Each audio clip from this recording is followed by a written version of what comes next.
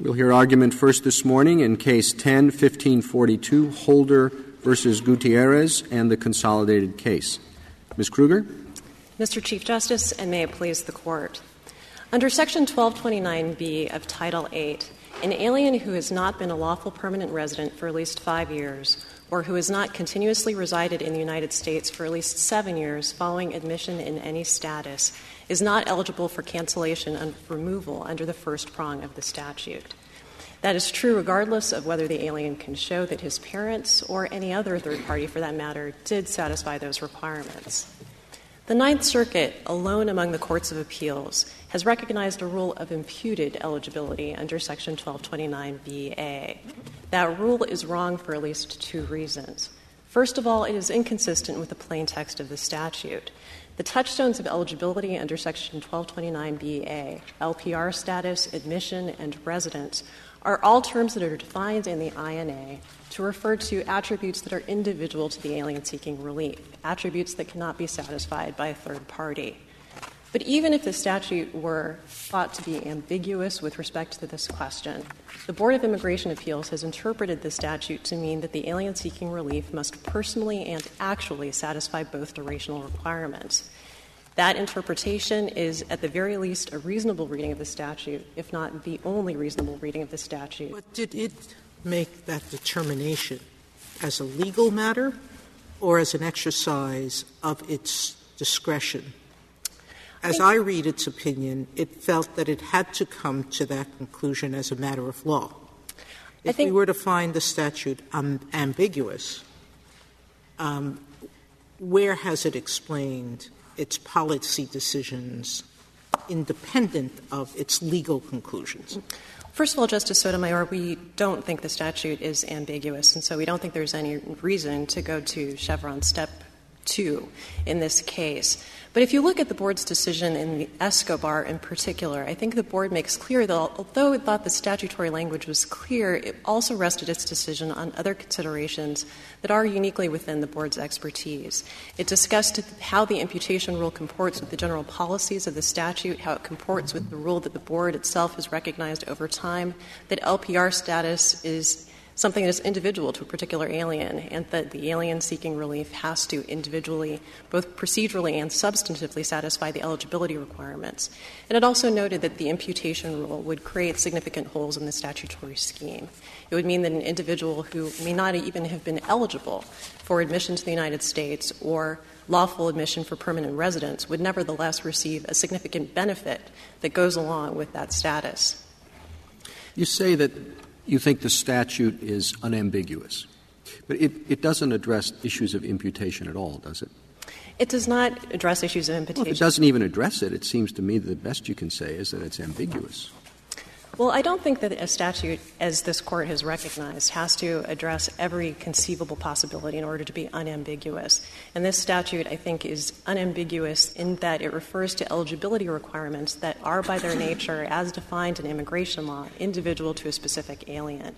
What about wasn't there in the prior law a child domicile?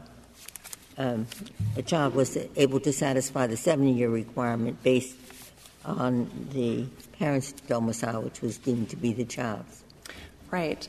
The respondents rely very heavily on 3 Court of Appeals cases that had interpreted the predecessor to this statute, former Section 212C, to allow imputation of a parent's domicile to a child. Those courts relied on the common law rule that a child's domicile follows that of his parents. And applying that rule, they allowed children to rely on their parents' domicile in the United States to satisfy the 7-year lawful unrelinquished domicile requirement in that statute. I guess a child doesn't have any domicile except the parents, right? Children who run away from home do not acquire new domiciles, do they? Under this Court's decision in Holyfield, the common law rule is the child's domicile is determined by that of his parents, regardless of where the child resides, in fact. When Congress repealed former Section 212C and enacted the current cancellation of removal statute, it removed any reference to the word domicile, instead replacing the requirement of 7 years unrelinquished domicile with 2 durational requirements that are at issue in this case. Is that change alone sufficient for us to say that this was a clear indication by the Congress of an intent or purpose to alter the imputation rule? I think if this Court is willing to presume, along with respondents, that Congress would have been aware of these 3 Court of Appeals decisions that were issued, it should be noted, very late in the life of a provision that had existed in more or less the same form since the Immigration Act of 1917, then the Court also must presume that Congress was aware that the basis for those decisions was the common law definition of the term domicile, and that Congress meant what it did when it replaced domicile with 3 eligibility criteria that are defined terms in the immigration law, and all of which refer to attributes that are individual to a specific alien. Does a child who is not emancipated have the capacity to independently establish a residence? Under how the INA defines the term residence is an actual principal dwelling in fact. So, yes, a child will dwell somewhere in fact and can do so independent of a parent. That is in marked contrast to the common law rule of domicile that this Court explained at length in its Holyfield decision that the Courts of Appeals applied in interpreting former Section 212C. Can a parent ask for a permanent resident status for a 5-year-old child? Yes, a parent could. So if you could have 2 cases, 2 5-year-olds, one is in this case lives with the parent, but the application has not been granted or not been filed, and the application has been granted, and they're treated differently. I think that's right, Justice Kennedy, and I think that that is a necessary corollary of the way the immigration system is constructed. As a general rule, LPR status and admission are criteria that are individual to a particular alien. To be sure, minor children of lawful permanent residents receive a high preference in the immigration visa system, but there's no rule that says that children automatically receive the same legal status as their lawful permanent resident parents. Assuming we don't accept respondents' what appears to be their argument that being an LPR is not a requirement of the statute, if we assume that being an LPR is what triggers the availability for the Attorney General's exercise of discretion, how does the imputation rule harm the statute? If the child has lived with the parents for 5 years, whether before or after — well, after it wouldn't be an issue, but before the grant of LPR status, how does that harm the purposes of the statute? I thought the idea of the statute was to give individuals who had ties to the United States an opportunity to stay. If a child's been with their parents for 5, 10, 15 years, what sense does it make to deprive them of the Attorney General's exercise of discretion merely because the administrative process has taken too long to give them something which they're going to get and which they've gotten? I think it's worth separating out 2 different components of the cancellation of removal decision. It is certainly true that it's an important criteria in determining whether or not an individual is entitled as a matter of discretion to cancellation of removal relief, how strong their ties are to the United States, what their family ties are, and so on. But it has never been thought that particularly compelling reasons for the exercise of discretion can overcome the plain threshold requirements for eligibility for the exercise of discretion under 1229B. The difficulty with the imputation rule that the Ninth Circuit has recognized is that it undermines the plain requirements for those threshold determinations of eligibility, conferring an important benefit that goes along with long-time permanent resident status and long-time continuous residence after admission on individuals who not only did not receive the necessary formal authorization from immigration officials at the requisite time, may not even have been eligible to receive those authorizations. I think it's also worth noting that this statute is not the beginning and the end of discretion in the immigration system. It is always true, and it is certainly was the case when Congress enacted this statute in 1996, that immigration officials have the discretion not to bring removal proceedings in the first place, to terminate removal proceedings once they have begun, to defer action on the execution of a removal order. And current Immigration and Customs Enforcement guidance makes clear that a minor receives particular consideration within the totality of the circumstances in determining whether or not prosecutorial discretion is something that should be exercised. How does it work? How does it work? Two legal permanent residents, a man and his wife, happen to show up in New York, and they have a 6-month-old child. Right. What's the legal — why doesn't the INS just take the child, ship him off? I mean, is it just discretion? Or is there some rule of law or regulation that prevents that from happening? It will depend on the individual circumstances. Well, no, I've given you the hypothetical. I mean, there we are. Right. Well, that's all you know.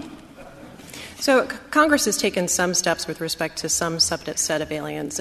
Respondent, for example, brings up the Life Act, and that is an example of where Congress has taken a step to — I'm not asking for that. I'm saying what in the law — that's all you know. All right? You know the hypothetical. One possible thing to say would be that child is actually — we are imputing that he's here for lawful permanent residence too. Every circuit had some kind of imputation rule, and moreover, there are other areas of law where I have found imputation rules in the immigration law. Roughly, I have 3 or 4 cases on that, but they're not exactly comparable. Okay, so I just want to know, what is it that prevents you from taking the child and shipping him off to China, if we don't impute? Well, I think the answer is certainly not that we impute the admission of the — I'm not asking child. You know the question. I just want your best effort to give an answer. Or I'm thinking that your answer is there is nothing. It's either imputation or nothing. Well, I think that you don't want me to reach that conclusion. No, I think that's incorrect. There are certain provisions of law that would allow for the child to be admitted, but on an independent basis from the parents. If the child is not admissible — If the supposition is that the parents, I think Justice Breyer's supposition was that both parents were LPRs, the likelihood that a 6-month-old child being born in the United States and therefore being a citizen would be rather large. Well, that's certainly right. It is also true that — No, that isn't my hypothetical. Right. The child — in your hypothetical, the child is not born in the United States, right? If the child does not independently satisfy the criteria for admissibility, then the child has entered the United States illegally and remains here at the discretion of immigration officials. I suppose if they came with somebody else's 6-month-old child, they'd have to send that child back to China too, wouldn't they? Well, which would be very sad. But that would be the law, right? Well, actually, they came from Italy in my hypothetical. I mean, I think that Martinez Gutierrez — They should not have sent him back to China then. Why did they do that? I think Martinez Gutierrez's situation, I think, is a good example of this. He entered the United States illegally with his parents and remained here illegally until he was admitted as an LPR at the age of 19 as an adult. Until that time, there were no efforts to remove him from the United States, and I think that that's fairly typical, but that's not because his parents' admission or their lawful status in the United States was imputed to Martinez Gutierrez. And there is no background principle in the law that would allow for such imputation of an individual formal authorization to remain in the country by immigration officials to be imputed from one to another. Rather, the immigration system sets up a system in which a lawful permanent resident parent can seek to petition for an immigration visa on behalf of a child and to facilitate that child's eventual adjustment to lawful permanent resident status, but it's not something that happens automatically. It's something that happens through a regular, orderly process. Can you give me an example of an instance in which a child who's the child of 2 lawful permanent residents cannot get a lawful permanent resident status for himself at the age of 8, but that he can at the age of 15? I mean, what commonly happens between that period that would make him eligible only when he's 15, other than just as a matter of providing all the documents? That would make him ineligible at the age of 15? Well, the whole point here is that some children are given lawful permanent resident status and some are not. But I'm asking, does the passage of time, assuming two lawful permanent resident parents, ever make it so that a child who was formerly ineligible is now eligible? He was ineligible at 5, but he's eligible at 14. I mean, how does that work? I think the most common scenario is one in which a visa number doesn't become available until the child is 15. Oh, I know, big a visa number, but nothing with respect to the child's real status other than where he is on the queue in the immigration department. That would be the most common scenario is where the child is in the queue. And I think respondents place a great deal of emphasis on the amount of time it takes for visa numbers to become available for both children and spouses of lawful permanent residents. But that has been a regular and acknowledged feature of the immigration system for decades. The Congress that enacted IRIRA in 1996 was well aware of the waiting times for these visa numbers. It had before it proposals for reducing the backlog, and it rejected those proposals. It enacted in the cancellation of removal statute 2 eligibility criteria that do not turn on potential eligibility for receiving LPR status or admission to the United States, but instead turn on actually having received that formal authorization from immigration officials. And I think that the best inference that we can draw from the statutory language is that Congress meant what it said. It attached special significance to that formal authorization, the formal exercise of authority by immigration officials, and not simply the potential for that exercise in the future. Ms. Kruger, you take a statute that doesn't say anything about imputation one way or the other, and you say that statute can still be unambiguous. And that would, I think, be true as a general matter. But now you add to that statute a history and a tradition and a practice in immigration law of imputation of various kinds. One is imputation of domicile in the way we talked about, but there are other imputations that occur throughout the field of immigration law. Some cut for the alien, some cut against the alien. In the world of that practice and tradition, aren't you at least in a sphere in which there's ambiguity, in which the agency essentially has discretion to decide whether it wants to impute in this way? I think the answer is no, Justice Kagan, because the other circumstances in which imputation have been allowed under the immigration laws differ in very important respects from the imputation. But none of them are textually commanded, is that right? I mean, they're all situations in which the agency has decided that there are good reasons to impute various factors. Well, I don't think that the only reason that the agency has allowed for imputation is that there is good reason as a general policy matter. Counsel, I can't hear you very well. Would you certainly crank up the thing or something? Thank you. I'll try to speak more directly into the microphone. The reason that the agency has allowed for imputation in other circumstances is with respect to certain inquiries that involve an inquiry into the alien's intent. So, for example, the Board has allowed for imputation under Section 1182K, which provides for discretionary relief from the Attorney General when an immigrant did not know or could not have known that they were inadmissible.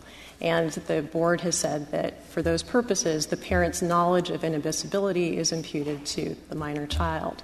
So, too, in the context of abandonment of LPR status, the Board has said— Excuse me, that first one usually cuts against the immigrant, I would assume.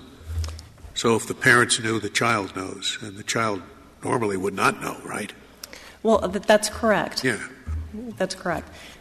But I think the critical point is that the agency has interpreted imputation of intent, of state of mind, to be permissible, in part for the same reason that the common law rule about domicile formed, which is that— So you think that all the imputations that exist in immigration law are all a matter of imputing intent?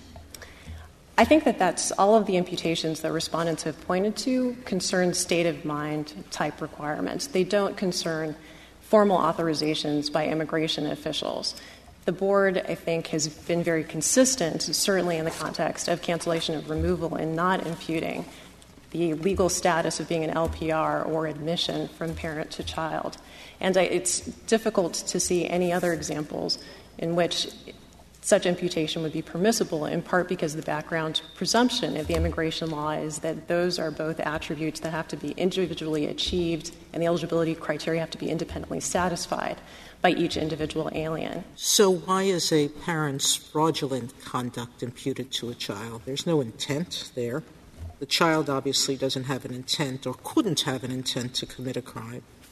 So why is that imputed by the BIA? Well, other than that it's a holding against the immigrant, which your adversary points out is not a very favorable outlook for the agency, that it only imputes when it harms the immigrant. But putting that aside, there's no intent involved in the fraud. It's just the commission of an act. Well, I think that where the imputation has come in the board's analysis is with respect to the state of mind and not with respect to the objective conduct. What's the state of mind of committing an act, like a fraudulent act? I think where this has come up is in the context of knowing that the alien is not, in fact, admissible to the United States is generally where it's come up. The child doesn't commit a fraudulent act. But again, I think that the principle that the board has applied is that because the child is presumed not capable of forming a requisite intent, the parent's intent is imputed to the child. But I think for present purposes, the critical point is even in that context, what is being imputed is not a formal status conferred on an individual alien by immigration officials or admission, a formal authorization to enter the country that is, again, conferred on an individual basis by immigration officials. I think respondents can identify no circumstance, no precedent for that type of imputation, and it's one that would be inconsistent with the basic structure of the immigration system. It's a little odd that the domicile is the more exacting of the two requirements, and yet the Congress allowed imputation in the domicile case, but not in the residence case. It seems almost backward. Well, if Congress enacts a more forgiving and less exacting standard, but then takes away the imputation.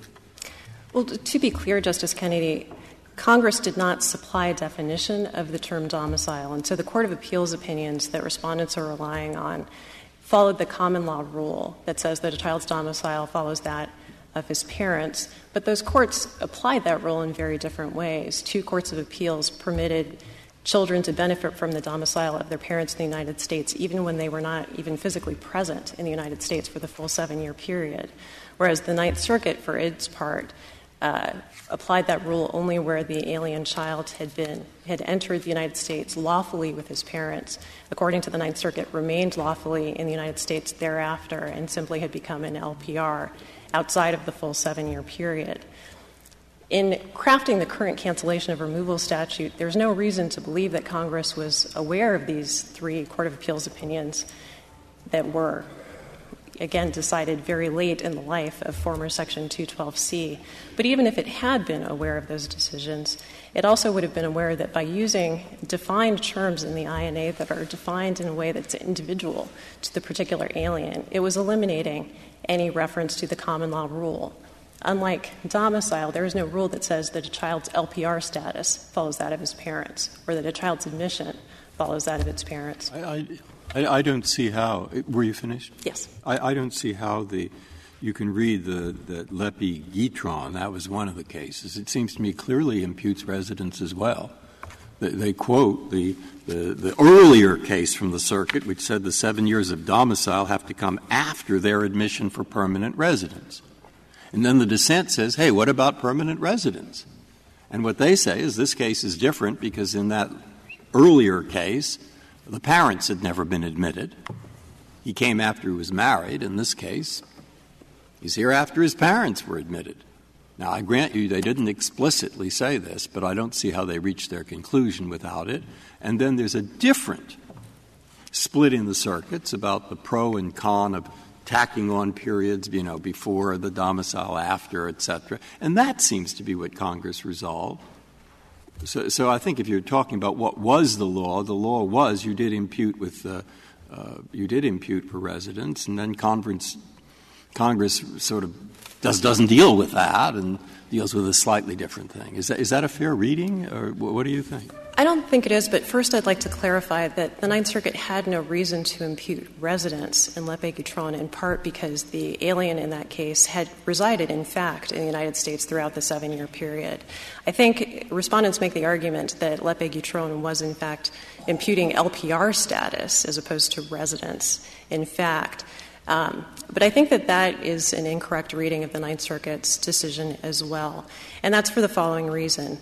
All three courts of appeals that respondents rely on dealt separately with the threshold requirement under former Section 212C that the alien be a lawful permanent resident. None of those three courts permitted LPR status to be imputed from parent to child.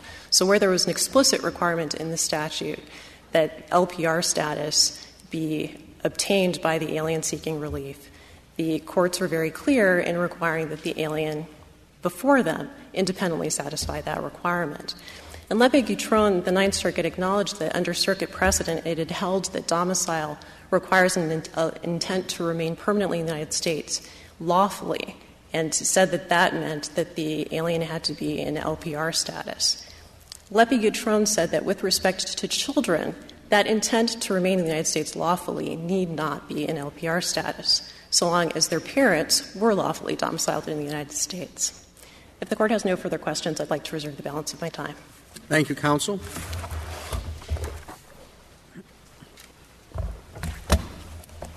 Mr. Kennard. Mr. Chief Justice, and may it please the Court. Children present special problems under the immigration laws. And as discussed, both the courts and the agency in various contexts have resorted to imputation to cure those problems.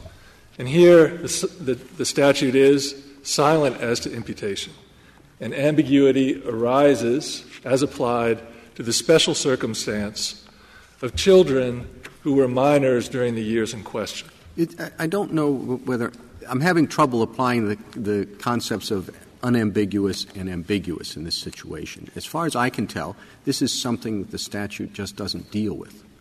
And I don't know that you characterize that correctly as ambiguous. It's just kind of off the table. I think it's ambiguous as applied to this specific circumstance. And the ambiguity arises because the requirements for which there is imputation, status and residency, are matters that are not within the capacity or the control of a minor. A minor does not decide whether or when a parent will apply for LPR status for him or her. He does not control the maintenance of that status over a period of years. And he also does not control where he resides. Well, can you give any example that the government says you can't of an instance where status is imputed? Not intent, but just status, where the status that the parents have is automatically given to the child, or, for that matter, automatically taken away from the child. Section 212C imputed status, as the Ninth Circuit found. The reason was that the requirement there was not just for unrelinquished domicile, but lawful unrelinquished domicile. And therefore, they had to reach back to the period in which the parent was an LPR. What they're imputing is the intent to remain in the place, right? And that's intent. That's imputing intent. No, they also have to impute lawfulness, which meant that the parent had to be an LPR for that period, or at least in some lawful status. And in each of the three instances, the parents were LPRs in the times in question. So there definitely was a foregoing rule of imputation of status. And I would submit that as the child would not have been lawfully there but for the imputation of lawfulness from the parents. That's right. He would not have qualified for a waiver of removal. Mr. Kennard, I take it the point you're making is the statute is ambiguous in the sense that its silence does not prevent the BIA from making this imputation if it wants to. But the BIA clearly doesn't want to. So where does that leave you? Well, I think if it is ambiguous, then the BIA actually has to exercise its discretion and grapple with that ambiguity. And that is one of the fundamental problems. Well, are you saying that the BIA needs to write an opinion that says, now we are doing Chevron Step 2 analysis? Is that what you're saying, that this is a matter of labeling? I don't think it's a matter of magic words.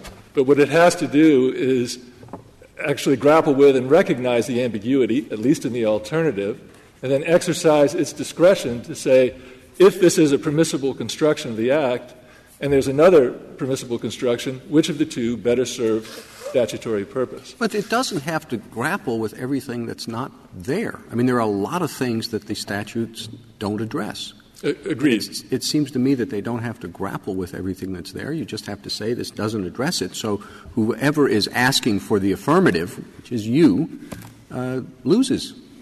You're saying we think this law should provide for this, should extend it for this, and it's one thing to say, well, the statute's ambiguous. It talks about children in one category but not in another category, so the issue's there. We don't know what they meant. It's another thing if it's something that's totally not on the table. I mean, if you claimed that the law required every minor to get $500 a year, you wouldn't say the statute was ambiguous about that. You'd say it doesn't have anything to do with it. Well, that's right, Your Honor. But I think the ambiguity arises here because the matters in question are ones not within the capacity or control of the minor. And that's been the traditional basis on which the BIA has looked for imputation. And when you take into account under your argument, an alien, a child who never acquired LPR status in its own right could get a cancellation of removal based on the parent's status. I don't think that's right. The Ninth Circuit did not address that, but I think the better reading of the statute, even if A1 is somewhat ambiguous on that point, is that you have to be an LPR in order to seek cancellation. And then for these durational requirements and look back to status, there you do imputation. And the reason is twofold. One, Section 212C, which it replaced, was limited to LPRs. The second is that there's a separate subsection B, of that same statute. I don't believe it's in the addenda provided to the courts, but it is cancellation of removal for certain non-permanent resident aliens. And the critical distinction between the two, besides differences in criteria, is that one authorizes adjustment of status as well as cancellation. If you're not an actual LPR, you need to have adjustment of status to not be in a legal limbo. Mr. Kinnaird, what would happen if the child remains with the grandparents in Mexico and his parents are living in Los Angeles for 6 years until they can afford to take him? Is the parents' residence then imputed to the child so that when he moves to Los Angeles in year 7, he's deemed to have been there for 6 years? Or? I think if there's a significant separation of that duration, I think there would be question about whether you have the significant relationship between parent and child to warrant imputation. But it is true that under former Section 212C, at least in 2 of the cases, they imputed residency where the child was not actually resident. You had an example in your brief. I thought I thought that it was an example of status rather than intent.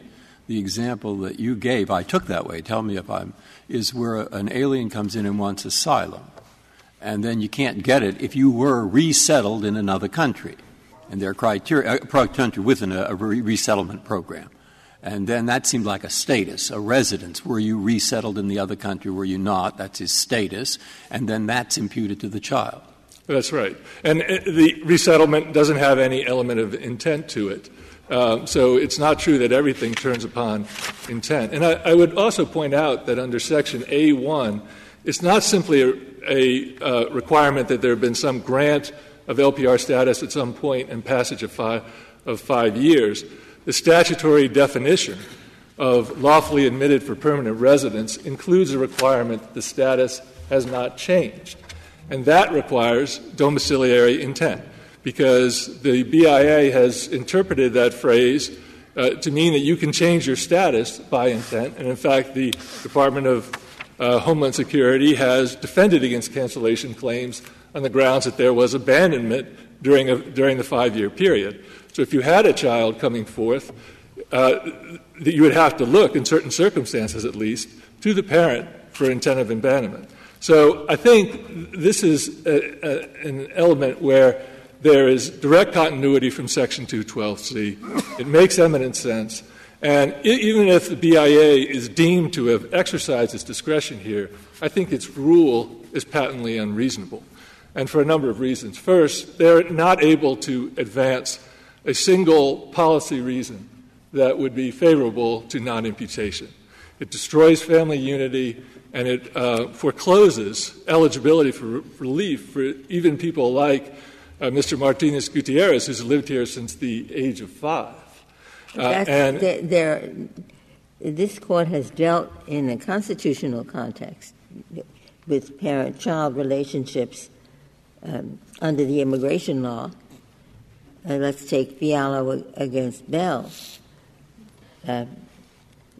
There, the Court said, well, it tells us that for married parents it's this way, and for a child born out of wedlock, that relationship is something else. That could be considered quite arbitrary when the question is child left orphaned. But the Court said, well, that's what the statute said. It made that distinction, and the Court upheld it. But there are a number of cases where there is the statute does say parent-child relationship, this is imputed, that is not. And the Court dealt with that in Miller and Nguyen. Yes, Your Honor. And I think Congress has the latitude to draw arbitrary lines. I don't think the agency does if imputation is a permissible alternative. I think they have to give a reasoned basis for denying imputation when it was the prior rule. Why can't the BIA adopt, or why doesn't the background principle apply that you're not entitled to admission unless you make an affirmative case for it? You say, well, the government hasn't advanced any policy reason on the other side. Why isn't that the basic policy of the government? Well, I think they have to look to the actual statute, and they have to give their own reasons, which I don't think they've done adequately as a matter of discretion. Why isn't it an adequate reason that they've come up with here and in their decisions that the prior word was domicile, and a child's domicile is that of the parents, and that the word under the new statute is residence, and the child's residence is not necessarily the residence of the parent? That seems to me a perfectly valid reason. Well, I wouldn't say that's Chevron Step 2 discretion, but I think you also have to look to the fact that there was not only imputation of domicile, it required lawfulness, and in imputing domicile, they were also imputing residence. So it's true the word domicile — That may well be, but it's a different word. It's a different word. And the one word demands imputation, the other doesn't. So, I mean, I don't think you can say there's no rational basis given by the agency.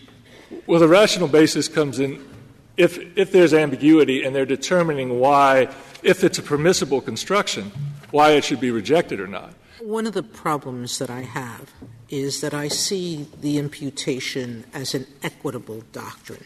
Yes. And to me, that often means discretionary. Yes. If it is that, discretionary, I don't know what more the BIA has to say than I don't want to, because it renders lots of issues open, like what do we do with 1229BA2?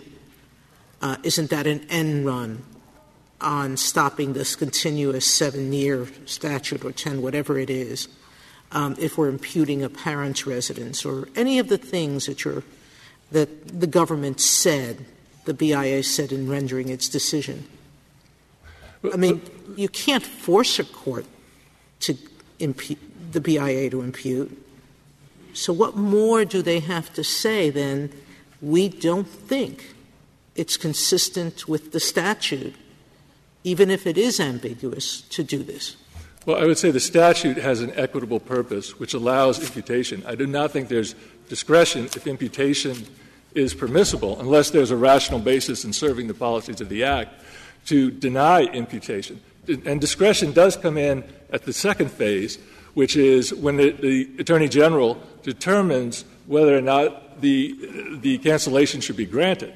So we should bear in mind that this is a statute strictly for eligibility, simply to get to the phase where there's unreviewable discretion in the Attorney General to deny relief. And this is a once-in-a-lifetime remedy, you can only apply for cancellation once in your life. So I think in the special circumstance of children who were minors during the period, who could not have controlled their status, could not have controlled their residence, this is an eminently reasonable rule that's backed by context. What's so reasonable about a child who lives with their grandparents outside the country? Why should their parents being in the U.S. be imputed to the benefit of that child? I certainly understand that in your client's situation, your client is the one who's been here since 5 years old. Right. And if at BIA, I think it would be reasonable to draw a narrower rule, and we could prevail under that rule. But I think the rationale is family unity, that even though there are periods of residence where there's a disjunction, the real reason is simply the operation of quotas. And there was a historical practice of allowing imputation of residence. Since you still have the family ties, I think imputation is permissible there. Mr. As long as I'm you have having the trouble figuring out, is your view that non-immutation is just unreasonable per se, or is your view that they didn't explain non-imputation properly? There are alternative arguments. They certainly didn't explain it. I would also say it's unreasonable per se. One, because they have to deal with the fact of lack of custody and control. That's been the basis for their abandonment decisions. They have invoked imputation only to the detriment of the alien, where the child has no intent whatsoever. So there's no common law principle for imputing mens rea, for example, knowledge of inadmissibility to a child. No basis for really imputing an intent to abandon when the child has none whatsoever. So at the very least, they have to explain that. And the BIA has also not really taken into account the nature of these as simply eligibility rules. Thank you, Mr. Kinnaird.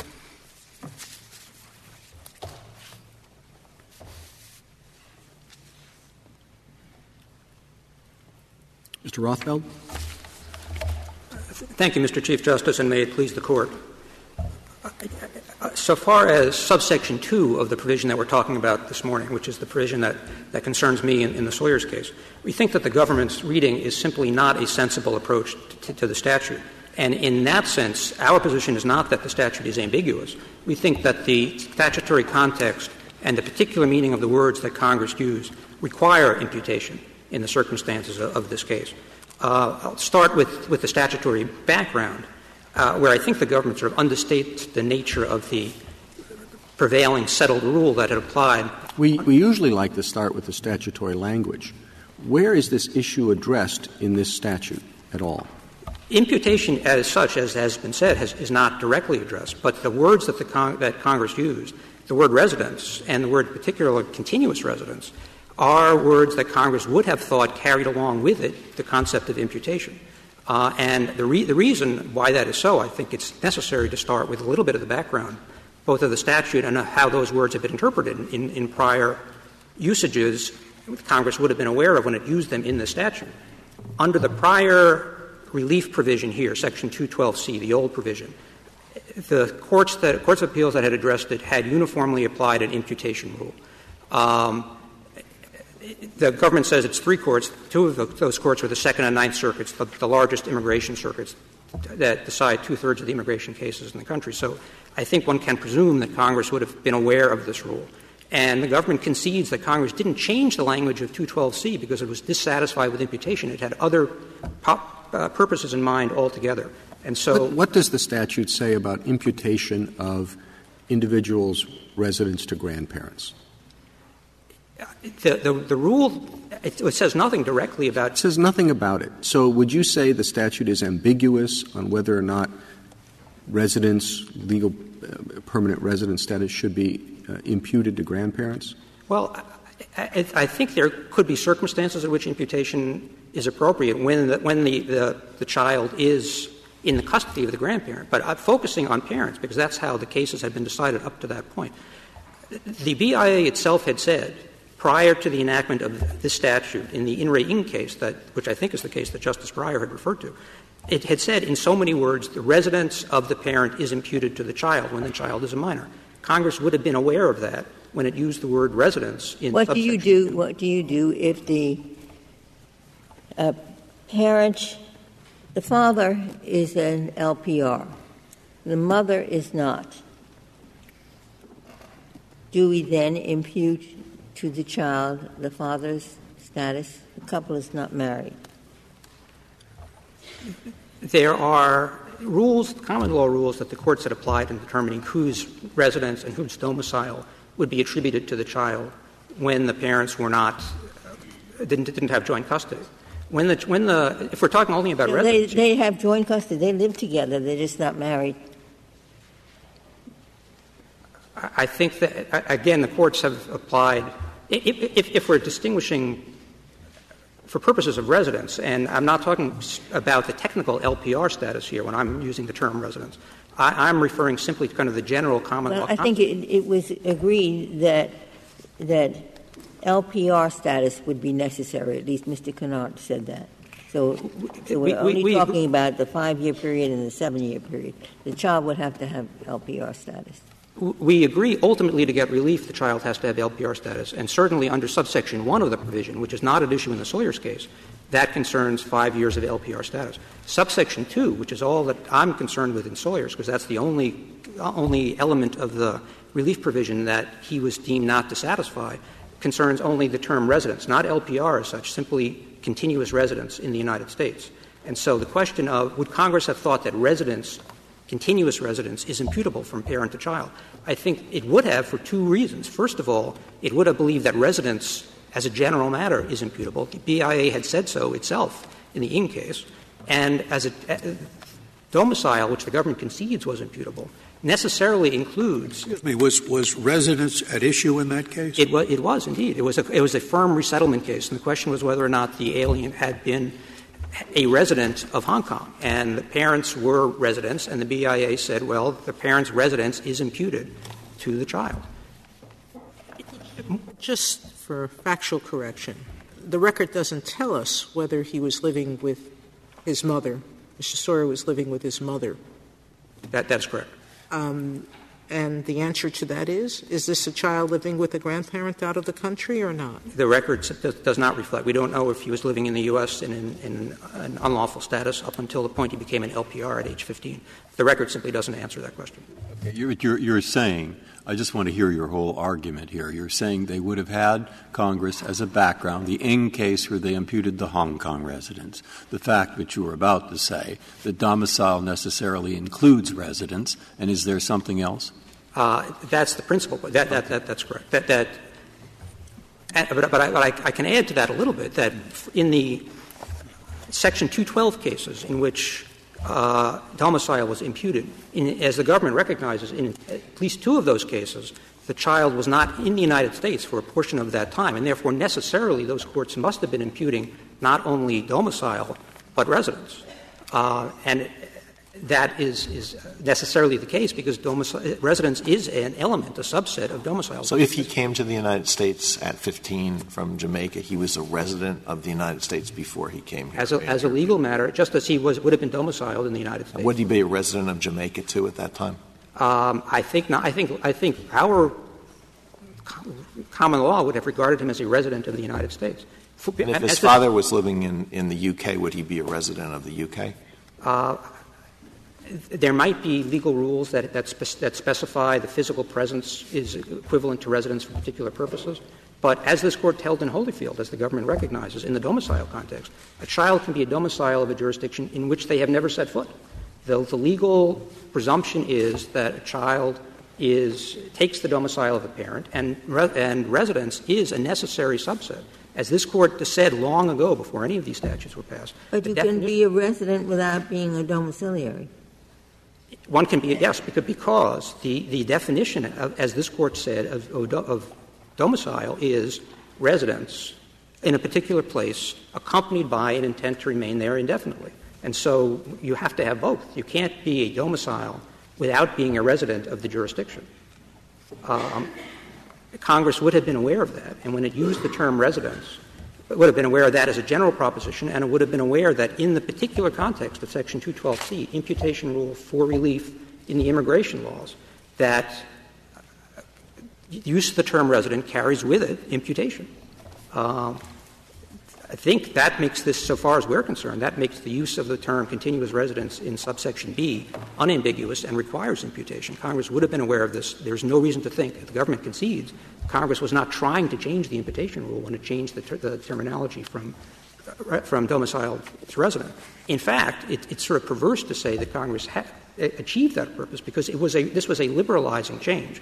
The reason that Congress — it's quite clear from the statutory background why Congress changed the language from 7 years unrelinquished lawful domicile in the old 212C to continuous residence after admission in any status in subsection B of the new statute was to broaden the availability of relief. Congress was confronted with a split in the circuits on the interpretation of the old rule as to whether or not one could achieve unrelinquished domicile, lawful unrelinquished domicile, while not in an LPR status, because the BIA had taken the position that have lawful domicile, you have to lawfully intend to stay here permanently. You can't do that if you're not an LPR. And therefore, Congress, confronting the split in the circuits, because some courts had rejected the BIA's views, Congress said, okay, we're going to put in subsection A of the new statute a requirement of 5 years LPR status. If Congress had wanted to use the term resided in the ordinary sense of the word, they wanted to require that the alien actually have lived in the United States continuously for 7 years, what language would they have used? What language should they have used?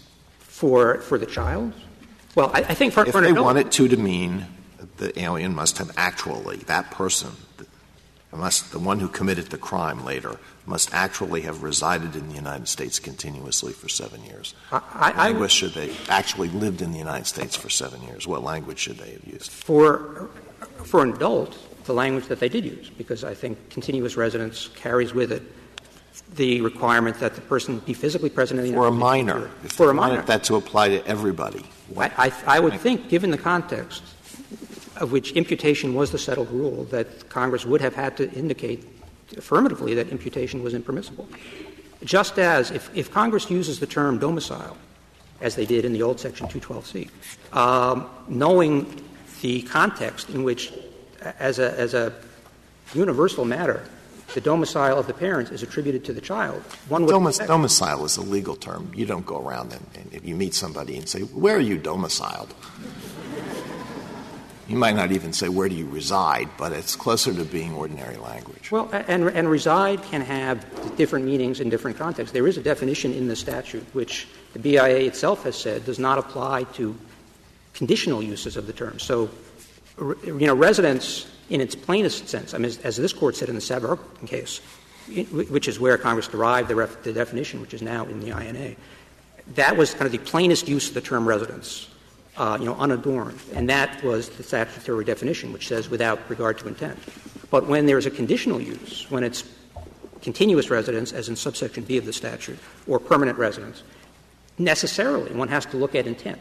And therefore, that statutory definition cannot apply. The BIA itself has said that expressly in the Wong case, which we discussed in our brief, that so far as permanent residence is concerned, the statutory definition has no application because necessarily one has to look to intent. And so this is sort of a secondary argument here, but insofar as intent is essential for imputation, which is what the government says the reason that the switch from domicile to residence matters is because domicile looks to intent and residence doesn't. But in fact, continuous residence necessarily does look to intent because it's the intent to remain continuously or permanently. Is there some advantage to giving parents an incentive to apply for early lawful permanent residence? Because under your view, parents wouldn't have to bother to apply for it at all. I'm wondering about the consequences of deciding in your favor, and the other one, quite distinct, is it seems to me that there probably would not be some floodgate of imputed residence cases.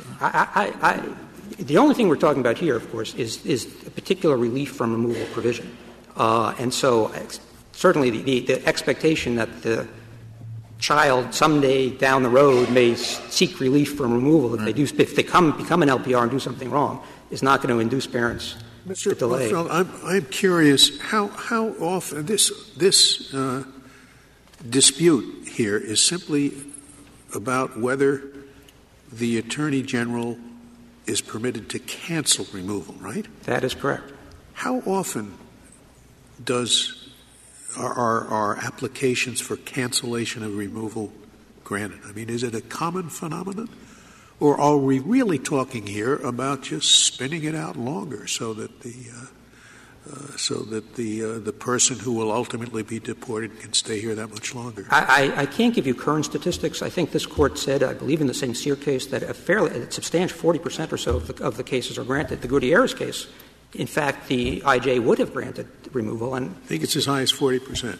I believe that's — I wouldn't swear to that, Your Honor, but it is a significant percentage. And again, Gutierrez is an example of that. The IJ would have granted it but for the rejection of the imputation rule further on in the process. And I think this is actually a kind of a significant point, which goes to what Congress would have had in mind. We are only talking about not entitlement to relief. We're talking about entitlement to ask the Attorney General in the exercise of his unreviewable discretion to grant relief to deserving immigrants who would otherwise be forced out of the country by application of an inflexible rule. I suppose one of the things he could take into account in exercising his discretion was whether we're actually dealing with a minor, or, as I understand in this case, as someone who's quite a bit older. It is unreviewable discretion. Yes, he could take anything into account. And certainly the nature of the family ties, the background of the immigrant, all of those things are taken into account. But the question, whether or not Congress, when it passed the statute, knowing how Section 212C had been interpreted, the prospect that Congress meant to — Counsel, that's a very big assumption.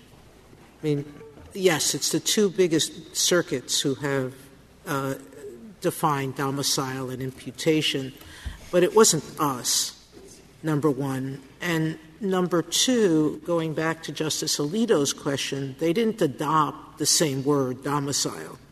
They changed it. So, and that's what the BIA was saying. Give two responses to that, if I may, Justice Sotomayor. First, yes, I mean, it is a presumption that Congress is aware of judicial decisions, but I think that presumption — I can't be aware of all judicial decisions. No, but in this particular context, there is particular reason to think they were, because Congress, it is agreed, enacted this legislation to cure a conflict in the circuits involving the application of this cancellation provision. And so there would have been particular reason for Congress to be aware of what the courts have done. You said you had 2 points in which — do you want to get your second out in half a sentence? I can rest at this point, Your Honor. So, thank you so much. Thank you. Ms. Kruger, you have 4 minutes remaining. Thank you. I'd like to make 3 quick points. The Respondent said that the BIA gave no policy reason, no policy justifications for its interpretation. Is that correct in your view? I don't think that is correct. The BIA noted, to be clear, the BIA was, I think, heavily influenced by what it saw as the clear language of the statute, but it also noted that the imputation rule was inconsistent with a history of non-imputation of LPR status, an approach that treats LPR status as accorded to individual aliens. What do you respond to the point that lawfulness has been attributed, not just intent, but under the prior law, lawfulness was also attributed? I think this goes back to the answer I was giving to Justice Breyer earlier. Where former Section 212C had an explicit lawful status requirement, which is the status of being a lawful permanent resident, no court of appeals allowed imputation from parent to child. Their argument is a little bit more convoluted than that, is that because domicile, lawful unrelinquished domicile, was interpreted to mean the ability to form a lawful intent to remain permanently in the United States. And the Ninth Circuit said you could only form such an intent if you are a lawful permanent resident, that in Lepe Gutron, the Ninth Circuit was therefore necessarily imputing LPR status from parent to child. I think the more straightforward way to read the Ninth Circuit's decision is that it was imputing the intent to remain permanently in the United States from parent to child based in part on the parent's establishment of a domicile and based on the common law rule that the child's domicile follows that of his parents. Counsel, in response to Justice Kennedy's question about whether they gave a policy reason, your answer was that they, followed the history. I'm not sure that's the same as a policy.